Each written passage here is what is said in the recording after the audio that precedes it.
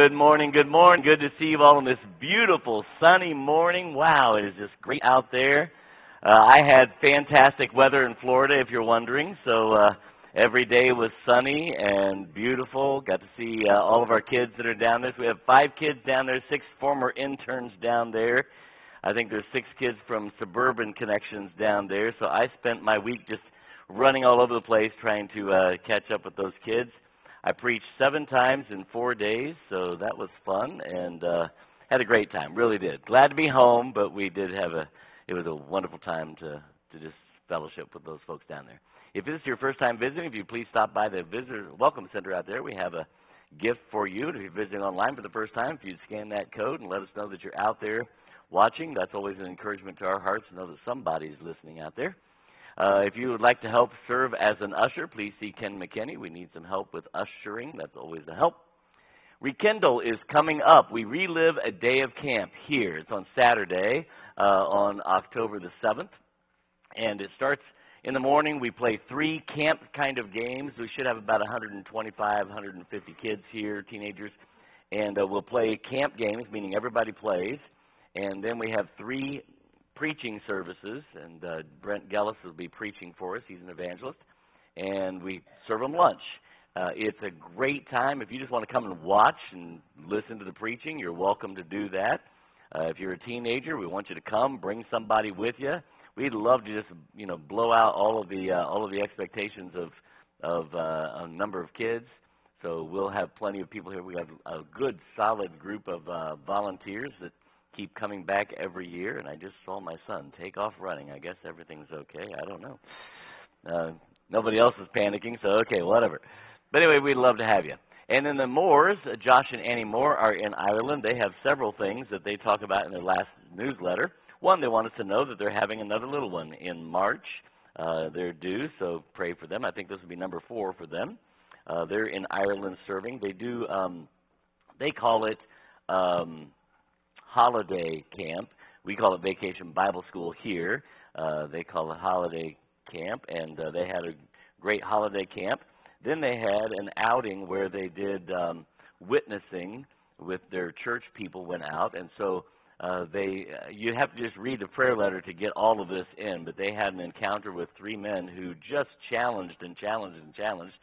And honestly, in the end, they said, would you give us 90 seconds now to tell you, what we would like to talk to you about? And they gave the gospel to them. Those men were not interested at all. But having said all of that, when that was done, somebody else came over and said, I've been listening to what you've been talking about. And that person showed a real interest. They gave them a Bible, a tract, shared the gospel with them. It was a real connection for them. So just a great challenge for them. They're excited about what the Lord's doing there in Ireland, so just continue to pray for them. I know that they would appreciate it. Let's have the men come. We're going to take up our morning offering, and then we'll have a word of prayer, and I'll ask Rob to pray. If you would, please pray for the Moores in Ireland, and pray God's blessing upon our service today as well, if you would, please. Our dear Heavenly Father, we thank you for the opportunity that we have to come here today to hear your word. I pray that you would open our hearts, our souls to what you would have for us. Lord, be with Pastor as he preaches. Give him the distinct words that you would have us to hear. And again, allow our hearts to be open.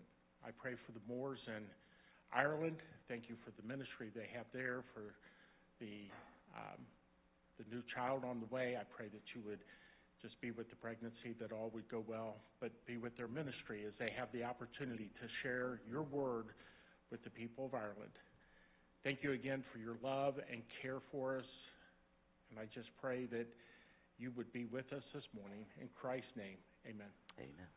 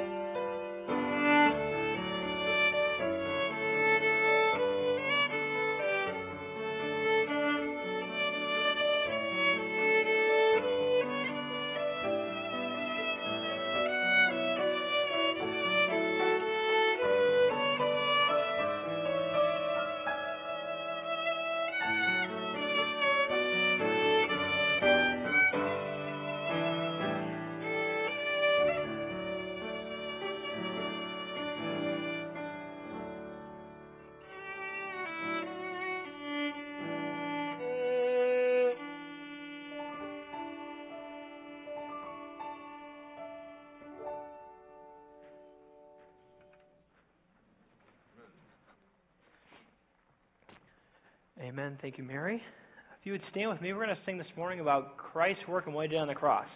So we're going to start by saying 3 verses of And Can It Be?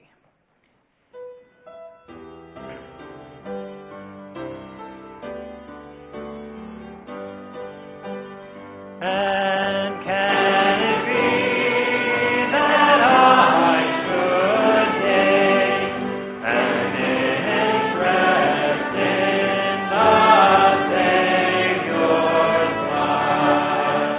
Died He for me, who caused His pain, for me who Him to death pursued. Amazing love, how can it be that how my God should die for me?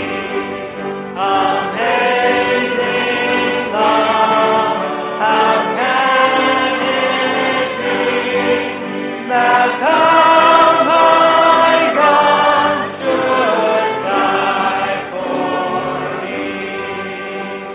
He left His Father's throne above, so free, so infinite His grace, and He Himself of all but love, and bled for Adam's helpless race.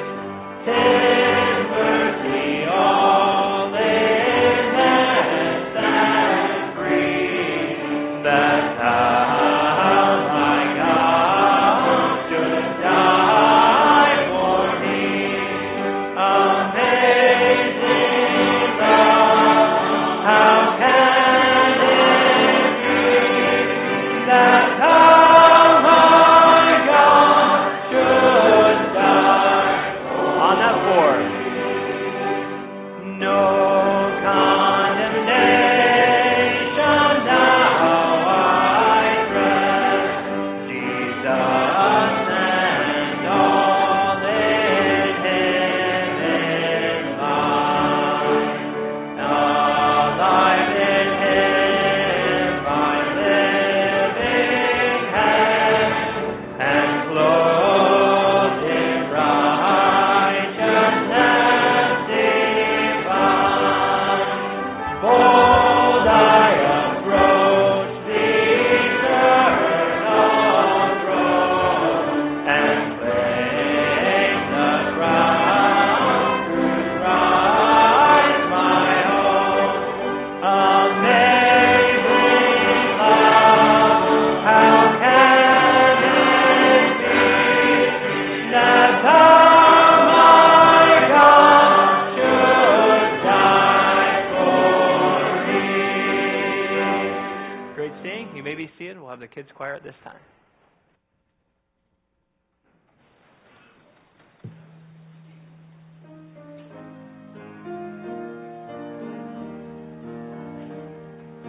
Holy Bible book divine, precious treasure, you are mine.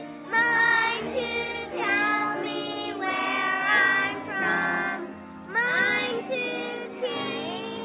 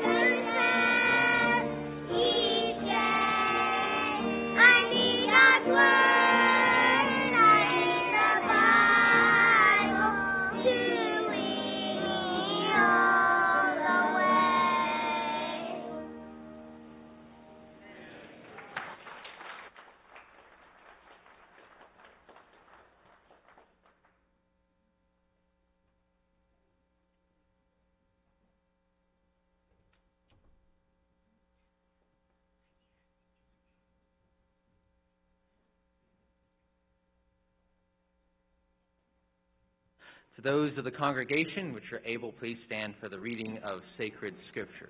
The Epistle of Paul the Apostle to the Romans, chapter 3, beginning in verse number 20.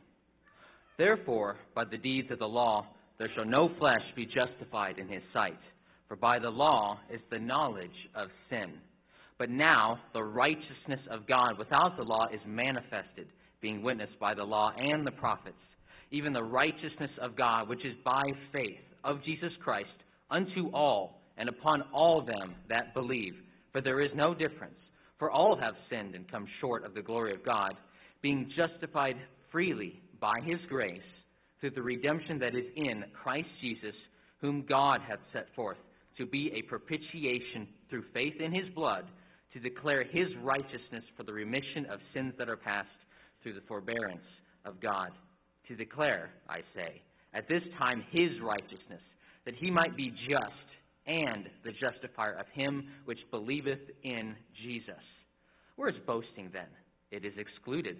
By what law? Of works? Nay, but by the law of faith. Therefore, we conclude that a man is justified by faith without the deeds of the law. Is he the God of the Jews only? Is he not also of the Gentiles? Yes, of the Gentiles also, seeing it is one God which shall justify the circumcision by faith and uncircumcision through faith. Do we then make void the law through faith? God forbid. Yea, we establish the law. May the Lord prosper his word whereto he sent it. You may be seated. That verse says that we have all come short of the glory of God, and so it's nothing of our own righteousness that we can do. We talked about that last week with our filthy rags being our righteousnesses, and yet we have his robes of righteousness when we trust in him. We're going to do something a little different. We're going to sing the first verse and chorus together, and the second verse is just going to be the ladies for the verse, and then the guys will join in the chorus, and then the third verse, guys will sing the verse, and then the ladies will join us on the chorus, and then the fourth verse, all of us together. All right? I'll help direct so you don't have to try to remember all that. So let's sing all four verses, but all of us together on the first. His robes for mine, a wonderful exchange. Clothed in my sin, Christ suffered neath God's reign. Draped in his righteousness, I'm justified. In Christ I live, for in my place he died. I cling to Christ and marvel at the cost. Jesus forsaking God and cringed from God. But by this love my life is now my own. My praise, my all, shall be for Christ. All right, just the ladies.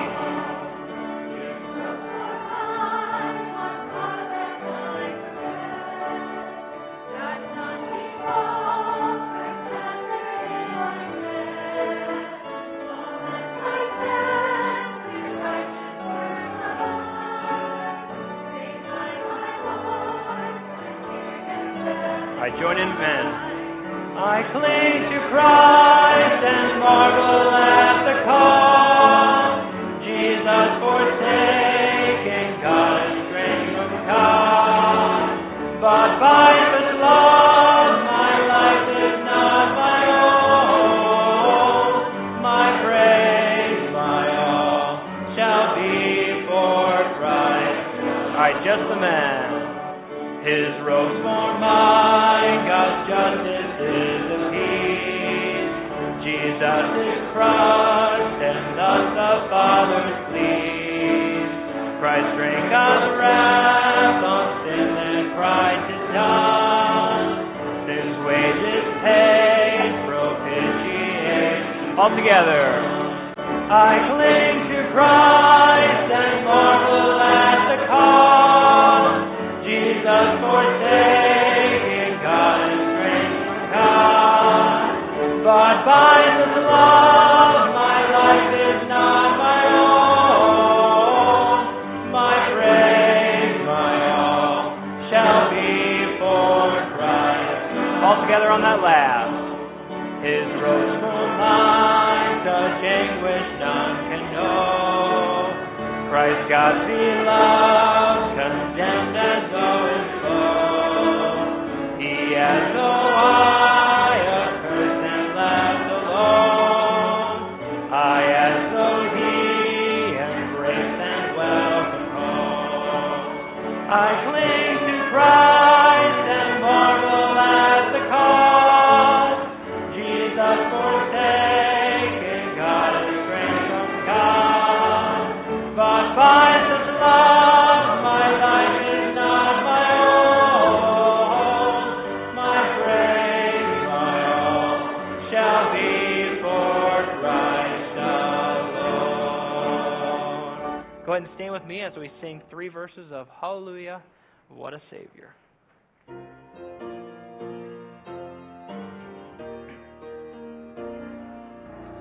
Man of sorrows, what a day for the Son of God who came, ruined sinners to reclaim. Hallelujah, what a Savior, bearing shame and scoffing rude, in my place condemned He stood, sealed my pardon with His blood. Hallelujah, what a Savior, lifted up was He to die, it is finished was His cry, now in heaven exalted high. Hallelujah, what a Savior. And then remain standing. We'll sing our Hymn of the Month, our last Sunday to sing it. And we've been learning it all month, but the greatest story we're told, we'll sing all 3 verses of this as well.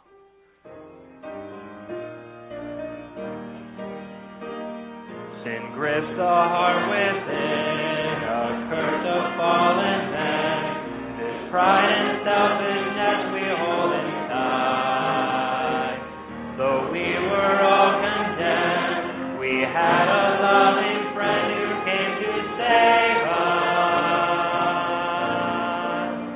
The greatest story ever told is of this Jesus, how He came to earth to rescue sinful men, sent from the Father up above to sacrifice in love and take our place and give unending grace.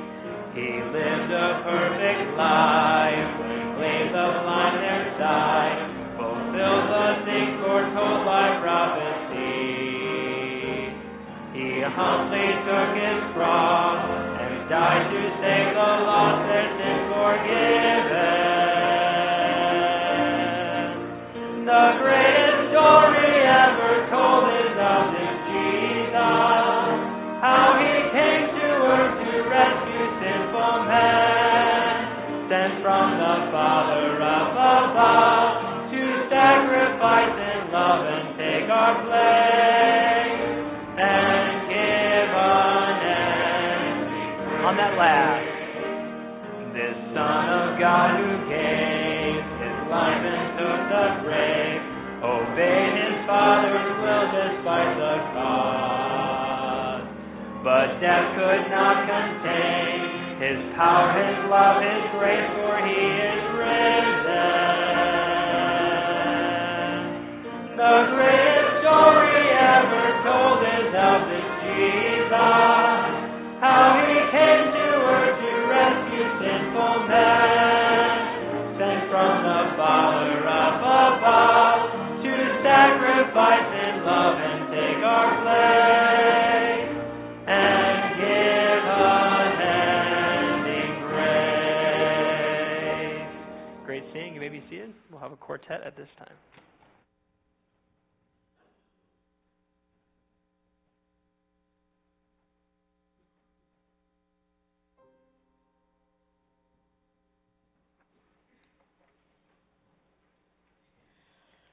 Lord, let my heart be quiet. Command my thoughts to still.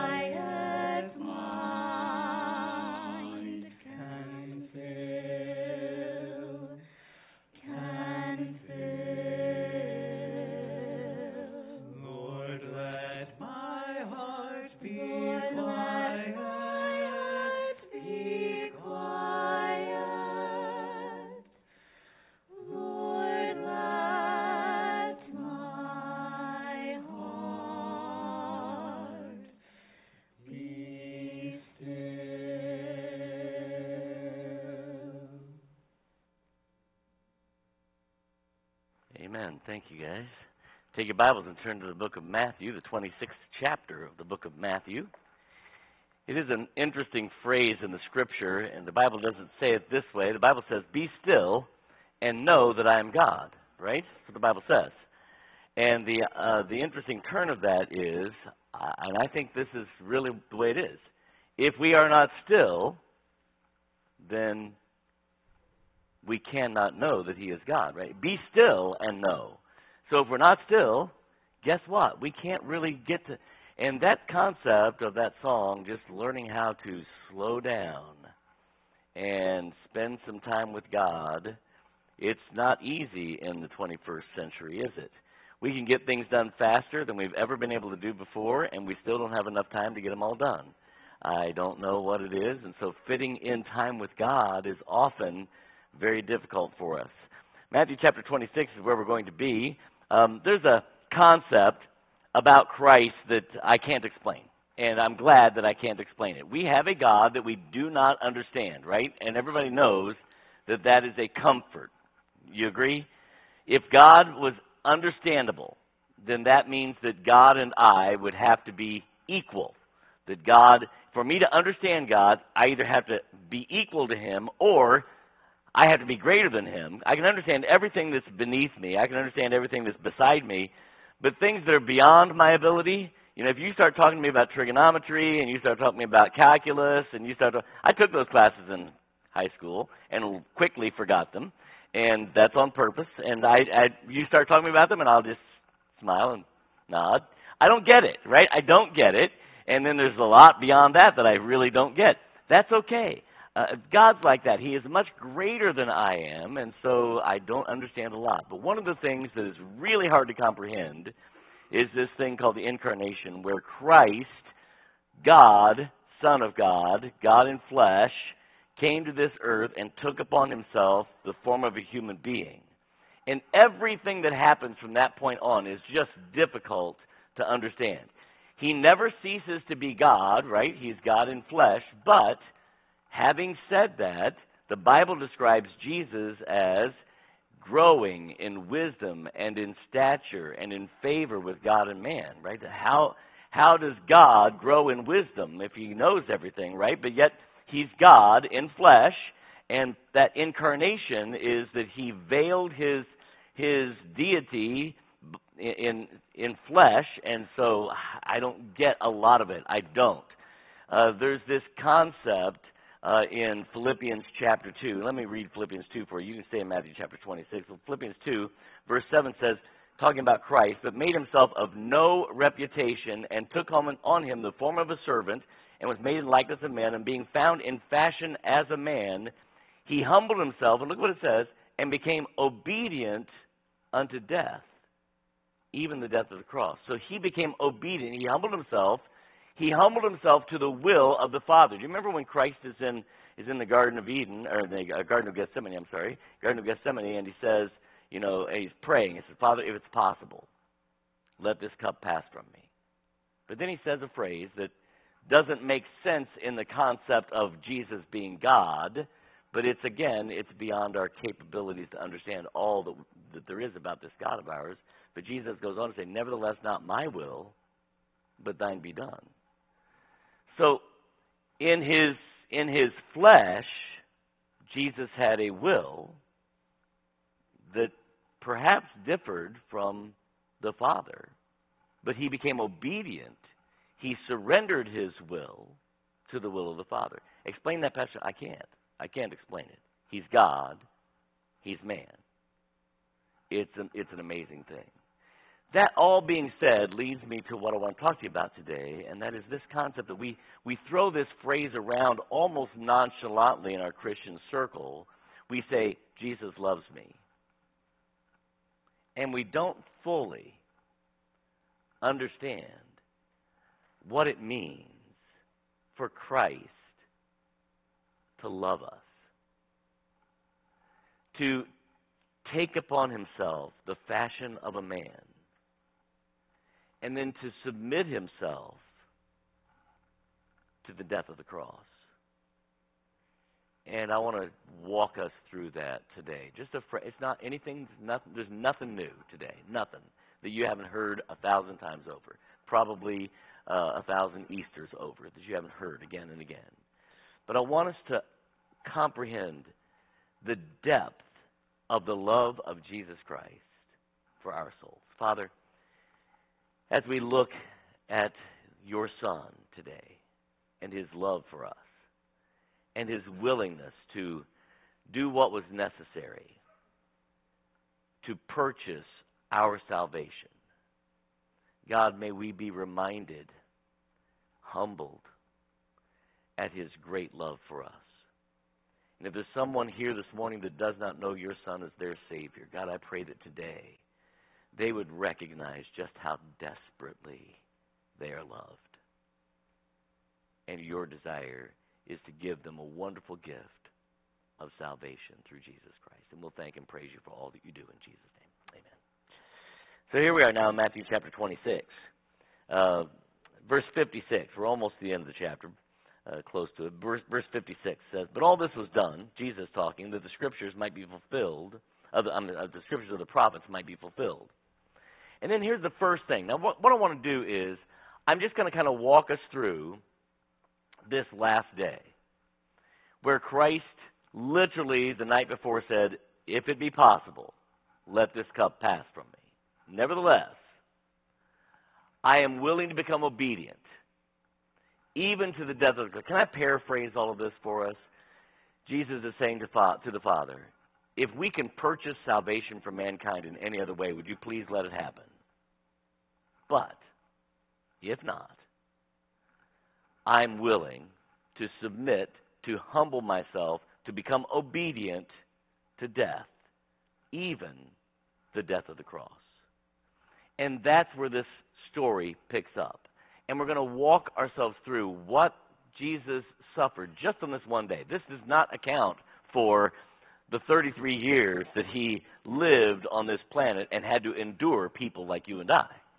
You know, it doesn't count. Remember, on several occasions, Jesus said, "How long must I'm going to make up the phrase, I can't remember, but he used the phrase, how long must I endure this, right? Must I put up with your unbelief? Must I put up with your lack of faith? Must I put up with, all of this?" And then Jesus is rejected again and again throughout his time on this earth. But we get to this last event, and here's where it starts in verse 26, or chapter 26, verse 56. At least the part that shows us how much he loves us. Verse 56 says this: "Then all the disciples forsook him and fled." That's how it starts. The story starts with, we're all out of here. Man, we just need to understand, when Jesus became obedient to the death of the cross, he went it alone. People who he had spent time with, invested in, whom he loved. John, the apostle, is the only one who uses this phrase, but he uses it often when he refers to himself in the Gospel of John. He says, "the disciple whom Jesus loved." And it does not mean that Jesus loved John more or better than the other disciples. It's the idea is that John was overwhelmed with the idea that Jesus loved him. And so every time John would talk about himself, he would say, "and the disciple whom Jesus loved." The disciple whom he was just overwhelmed with it. I want us today to become overwhelmed with how much God loves us. And it starts right here as Jesus, begins this process, and everybody takes off, and Jesus is going it alone. Go down to verse 66. 10 verses down, if you would, please. "What think ye?" They answered, "He is guilty of death." Now, they're talking about Jesus, right? "He is guilty of death." And look at verse 67.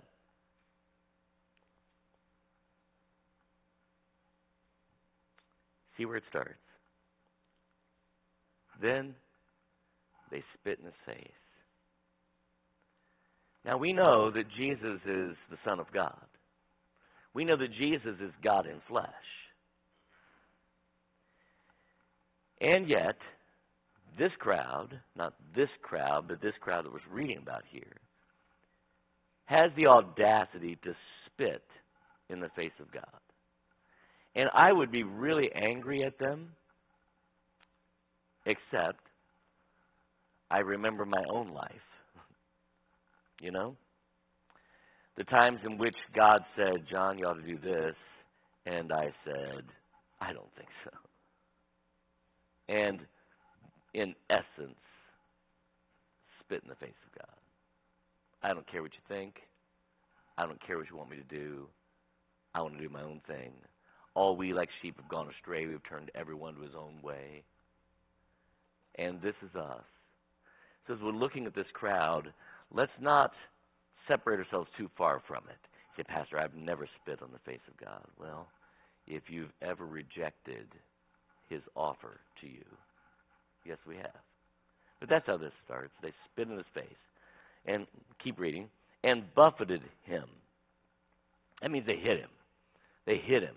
And they just pushed him around and kept mocking at him and those kind of, and they smote him with the palms of their hands, saying, Prophesy to us, thou Christ. Who is it that smote thee? You know, so they just didn't care what he was doing there, what it meant. So that begins this story. Skip down, if you would, please, to verse 26 of the next chapter, chapter 27, verse 26. Again, I'm not telling you anything you don't know. I'm just saying we throw around so casually, Jesus loves me, this I know, for the Bible tells me so. We've learned it since we were little kids, and sometimes I think we don't fully understand what it means for Christ to have submitted himself to the death of the cross. In fact, the Bible says to death, even the death of the cross. Like, and God even sets it apart, like it's worse than just death, even the death of the cross. In chapter 27, verse 26, it says this, Then released he Barabbas unto them. And when he had scourged Jesus, and you know this, I've shared this story with you many times, but listen up one more time, all right? So, the Roman soldiers. How many of you have been to the Colosseum, the Roman Colosseum? So several of you in here have been to Rome and the Roman Colosseum. If you ever get a chance to go, Rome is worth the trip. It really is. But they built the Colosseum, which is still a marvelous building. I mean, it is just incredible. It was, I don't know if you're aware of this, but it had a retractable roof. The Colosseum was way advanced for its time. Now, that retraction was done by slave power, but it was, I'm just serious, but it was there. They had a retractable roof. And it was a phenomenal building. They built it primarily so that they could watch people die as a sport. They would just watch people die, and people would pay money or whatever and go in and sit and watch people die. And the emperor would decide, whether or not they're going to live or die and all that kind of stuff. It was craziness. I say this to say that the Romans knew how to inflict pain, and the idea of this was that if you came to watch somebody die and it was over in 3 minutes, kind of a waste of money, right? I mean, that's the way it was viewed. So what they would do instead was make sure that this wasn't over in just 3 minutes.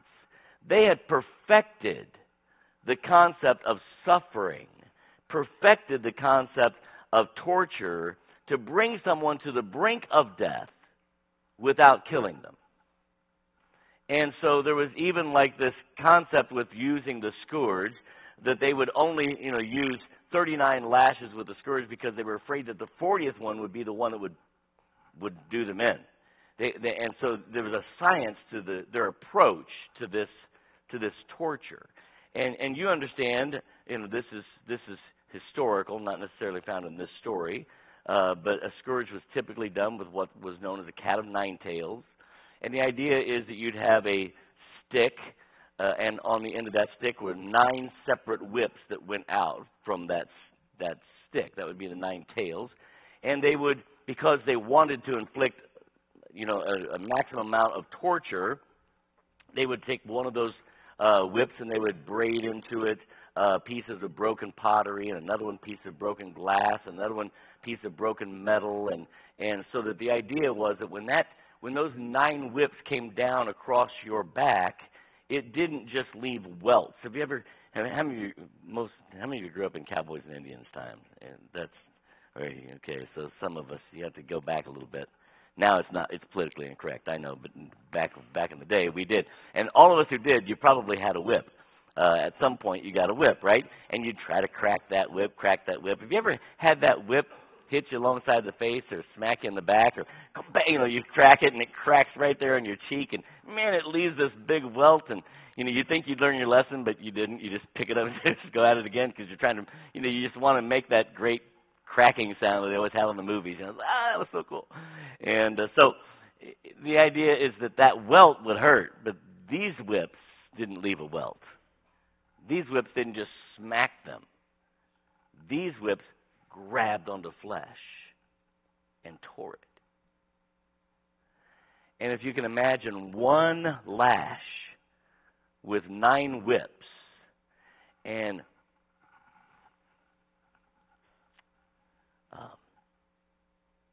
what it would do to that person's back. There are accounts of these things, not written in the Bible, not the account of Jesus, account of others, to where, they would tie the person to poles, and then they would begin this process of 39 lashes, and by the time you've gone to 10, 15, 20 lashes,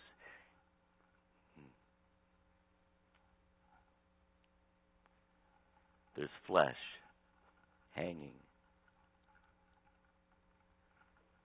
25 lashes, and you begin to see ribs poking through, and you begin to see organs coming out. 30 lashes. And then as they would bring it around, it would wrap around the body and rip, and wrap around the body and rip. There's a description in Isaiah that says that his visage, the way he looked, was so marred that he no longer looked like a human being. There's a point at which we can't fathom it. We just can't. It was cruel and brutal. It was intended to bring maximum pain without bringing death. And this is the first real thing that happens to Christ. He's spit on, he's buffeted, he's hit in the face, and now he's scourged. And we say nonchalantly, Jesus loves me. This I know. But when Jesus loves us, he became obedient unto death, even the death of the cross. Let's keep going. Verse 28 says this, and they stripped him, which means little, really, in the scheme of things, until you understand that the stripping of him is to bring shame to him, right? They're trying to embarrass, humiliate the God of the universe. The God of the universe stands naked in front of the crowd. Think this through. They stripped him, put on him a scarlet robe, and when they had plaited a crown of thorns, they're about to mock him for being king of the Jews. And they make a crown of thorns, and I can't prove any of this. This is all just me talking, all right? This is me talking. Here's what I know. I know what you've got are a group of people who are trying to inflict pain. That's what you've got. They're trying to cause harm and hurt, right? Now, you can go in my office and look, it's up there on the counter, I think, in the back of the room, but I have a crown of thorns made with thorns like they have growing over there, and it is one nasty piece of, it looks painful. And so there's thorns just coming out all over. And what I don't see is them going over to Jesus and delicately putting this crown of thorns on his head. I don't see that. But even had they done that, you'll see why it doesn't matter. But I believe they literally walked over and set. When I say set, I mean like in stone. Set that crown of thorns on his head. It's cutting into his flesh.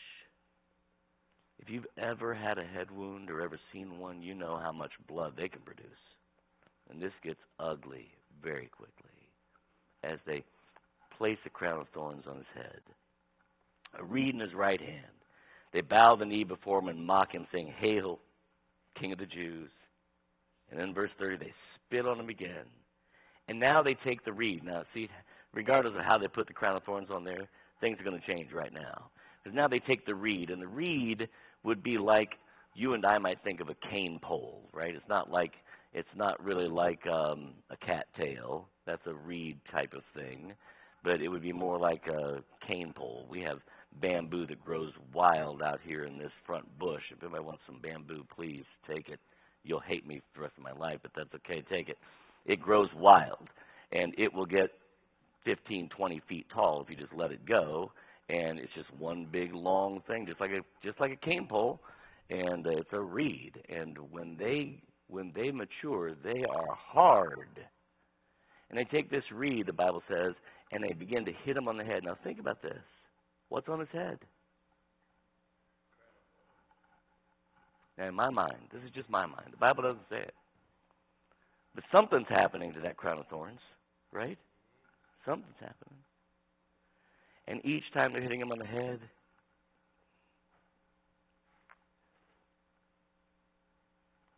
I imagine one of those thorns just kind of pokes right through his eyebrow, goes down and sticks into his cheek. His ears begin to tear off the side of his head.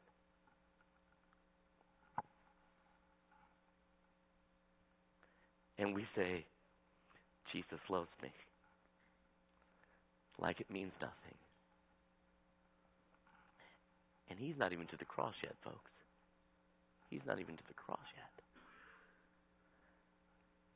The story continues. It says, after that, they mocked him. They took the robe off of him, put his own raiment on him, and led him away to crucify him. Skip down, if you would, please, to verse 34. They gave him vinegar mingled with gall to drink. When he had tasted thereof, he would not drink. Now, just think about drinking vinegar for a moment. Think about if you've ever tried this. If you're going to try it at home, you should use like an apple cider vinegar. Don't use white vinegar. It's much stronger even. But an apple cider vinegar. And I would tell you, you want to use less than a teaspoon because it's going to take your breath away. Have you ever had vinegar? Ever tried? It's like, whew, it's supposed to be good for you. Some of you might actually drink it because it's supposed to be good for you. My grandmother lived to be 90. She drank pickle juice. Okay, go for it. I don't know. But the Bible says he wouldn't drink it. And then here's what it says. Here's what it says. And they crucified him. That's it. That's what it says. And they crucified him. Now, if you know the story, and you have to put all four of the gospel accounts together to understand all this, but how long does Jesus hang on the cross? 6 hours total on the cross, right? So 9 hours for this whole thing, 6 hours on the cross. And so here's Jesus. I mean, it's a lot of time hanging on the cross. The Bible just says, and they crucified him. Now, here's what again, this is me talking. I don't know. We have other accounts of crucifixions because crucifixion is historical. It's not just something that happened for Jesus, right? It was something that happened historically. In fact, with Jesus, there are two other guys being crucified at the same time. So it's historical. And my understanding is that they would attach them to the cross on the ground, stand the cross up, because it'd be hard to hold somebody up there while you're trying to attach them to the cross, right? Stand the cross up by a hole, and then they would begin to kick the cross, and it would go over and drop down to the hole. And that's how it would stay up. That's my understanding of it. Here's what I don't believe. I don't believe when they got to the top of that hill, Jesus was fighting them. The Bible says he surrendered himself. He became obedient to the death of the cross. And I don't believe what you have are guards trying to go over and hold Jesus down. In my mind, I really see it this way. Jesus walks over to the cross, lays himself on it, presents himself. He became obedient even to the death of the cross. Nail me here. They nail Christ to the cross. They stand him up. They begin to kick that over. In the book of Psalms 22, it says that every one of his bones was pulled out of socket. And I believe here is when it happened, when all of a sudden his whole weight is on his feet and on his shoulders and on his hands. His back is bloodied and laid open. His head is bloodied and bruised. His eyes are probably swollen shut, his lips, his nose, all of these things. And for the next 6 hours, he hangs, bleeding. This is not historical.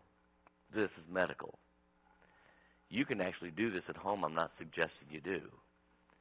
But go stand in a doorway and just start pushing as hard as you can with your arms and don't stop. One of two things is going to happen. Have somebody there with you. Because if you don't stop, you're going to pass out. Now, it may take a while. It may take minutes, hour even. But if you just keep pushing, because what's happening is your body is doing what your body was made to do. And it starts feeding all of the muscles that are pushing against that door frame. And your lungs or your chest muscles are filling up with blood to hold that weight there. And now that blood is constricting your ability to breathe. And so you breathe out and your muscles tighten. You breathe in as much as you can, but you can't breathe in as much. And you breathe out and your muscles tighten. And eventually you'll pass out. So to keep that from happening on the cross, the people who are hanging on the cross would put all of their weight on their arms, and they would hold it, and they would hold it, and they would hold it, and then their body would be screaming for air, and they would push up with their feet. They can breathe. And all of the weight is on their feet. And they hold it as long as they can, then they go back down to their arms. And for 6 hours. That's why on these kinds of crucifixions, the nail holes would become gaping wounds as it's working its way back and forth in the wrist, in the feet. It becomes gaping wounds as they're holding that weight. And all this time while Jesus is hanging here, he says things like this: Father, forgive them, for they know not what they do. And we say, Jesus loves me. Casually, not understanding sometimes what it means for the Son of God to become obedient unto death, even the death of the cross. So when I tell you, if you're here this morning and you don't know what it means to have your sins forgiven, let me tell you how much love it took to even offer salvation to you. It took Christ, Son of God, taking upon himself the form of flesh and then becoming obedient even to the death of the cross. And he loved John Ray so much. And I know, biblically speaking, this is a reality. If the only person in all of history who would ever have trusted Christ was John Ray, Christ would have become obedient even unto death, even the death of the cross, because he loved me that much. And he loves you that much. And through his death, he offers a payment for our sin debt. Because all of sin that comes short of the glory of God, and without God's intervention, we can't do anything to get rid of our sin.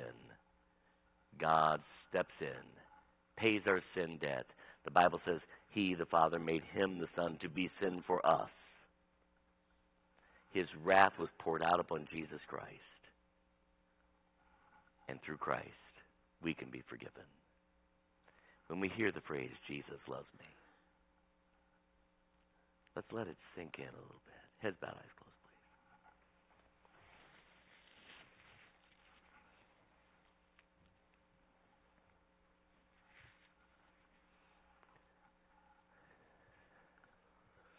Say, Pastor John, I know for a fact there's been a time when I trusted what Jesus Christ did on the cross as the payment for my sin. And Pastor, if I died today, I know I would go to heaven. I often maybe need to be reminded of how much he loves me, but the truth is, Pastor, I know that I've trusted him. As testimony to that, would you slip your hand up and let me see that so I can rejoice with you? Thank you. Hands across the place. Thank you. Maybe there's someone here that says, Pastor, I'm not sure. Truth is, Pastor, if I died today, I'm not certain I would go to heaven. I'm concerned about my soul. Can I just remind you how desperately God loves you so much that he gave his only begotten Son? And that Son loved you so much as to become obedient unto death, even the death of the cross. And he did all of that for one purpose, to provide salvation for your soul.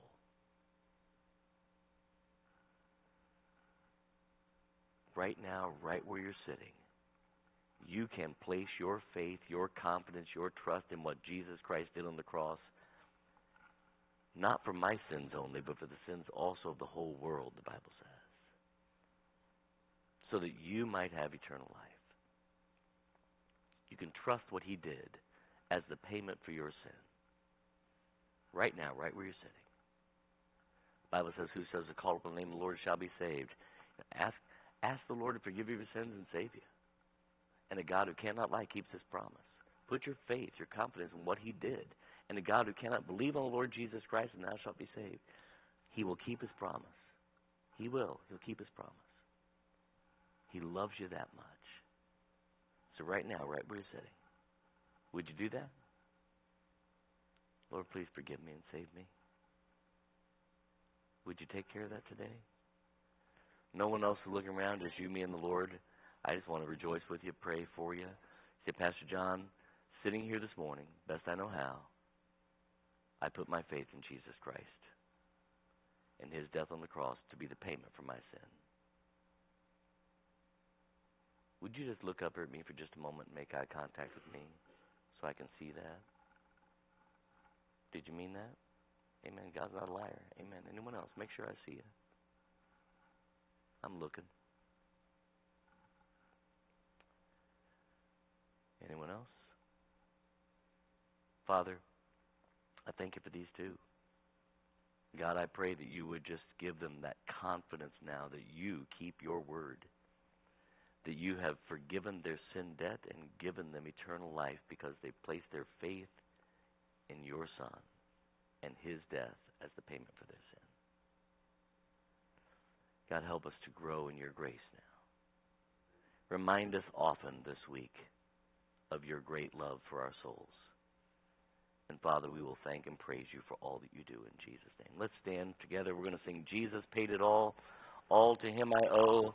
The altar's open to you. If you want to talk to someone about this, we'll meet you down front. If you just want to come and thank the Lord for what he's done, that's up to you. Whatever the Lord's worked in your heart, you step out and let the Lord have his way, would you? I hear the Savior say, thy strength indeed is small. Child of weakness, watch and pray. Find in me thine all in all. Jesus paid it all to him I owe. Sin had left a crimson stain, he washed it white as snow. Amen. I appreciate your kind attention. Thank you so much for that. Tonight, 6 o'clock, be back. We'll have our evening service. We're looking tonight, in the evening service, we're looking at how we can add power to an already powerful gospel. It's an unusual thing. how God has just allowed us, our lives, to impact a powerful gospel. And so we'll talk about another aspect of that tonight. Anything else I'm supposed to be announcing? There is no choir practice, correct? So, choir, you get the day off, so I don't know what else to tell you. The Lord bless you, keep you, make His face shine upon you, give you peace. Wait a minute. Thank you, appreciate it. You are dismissed. God bless.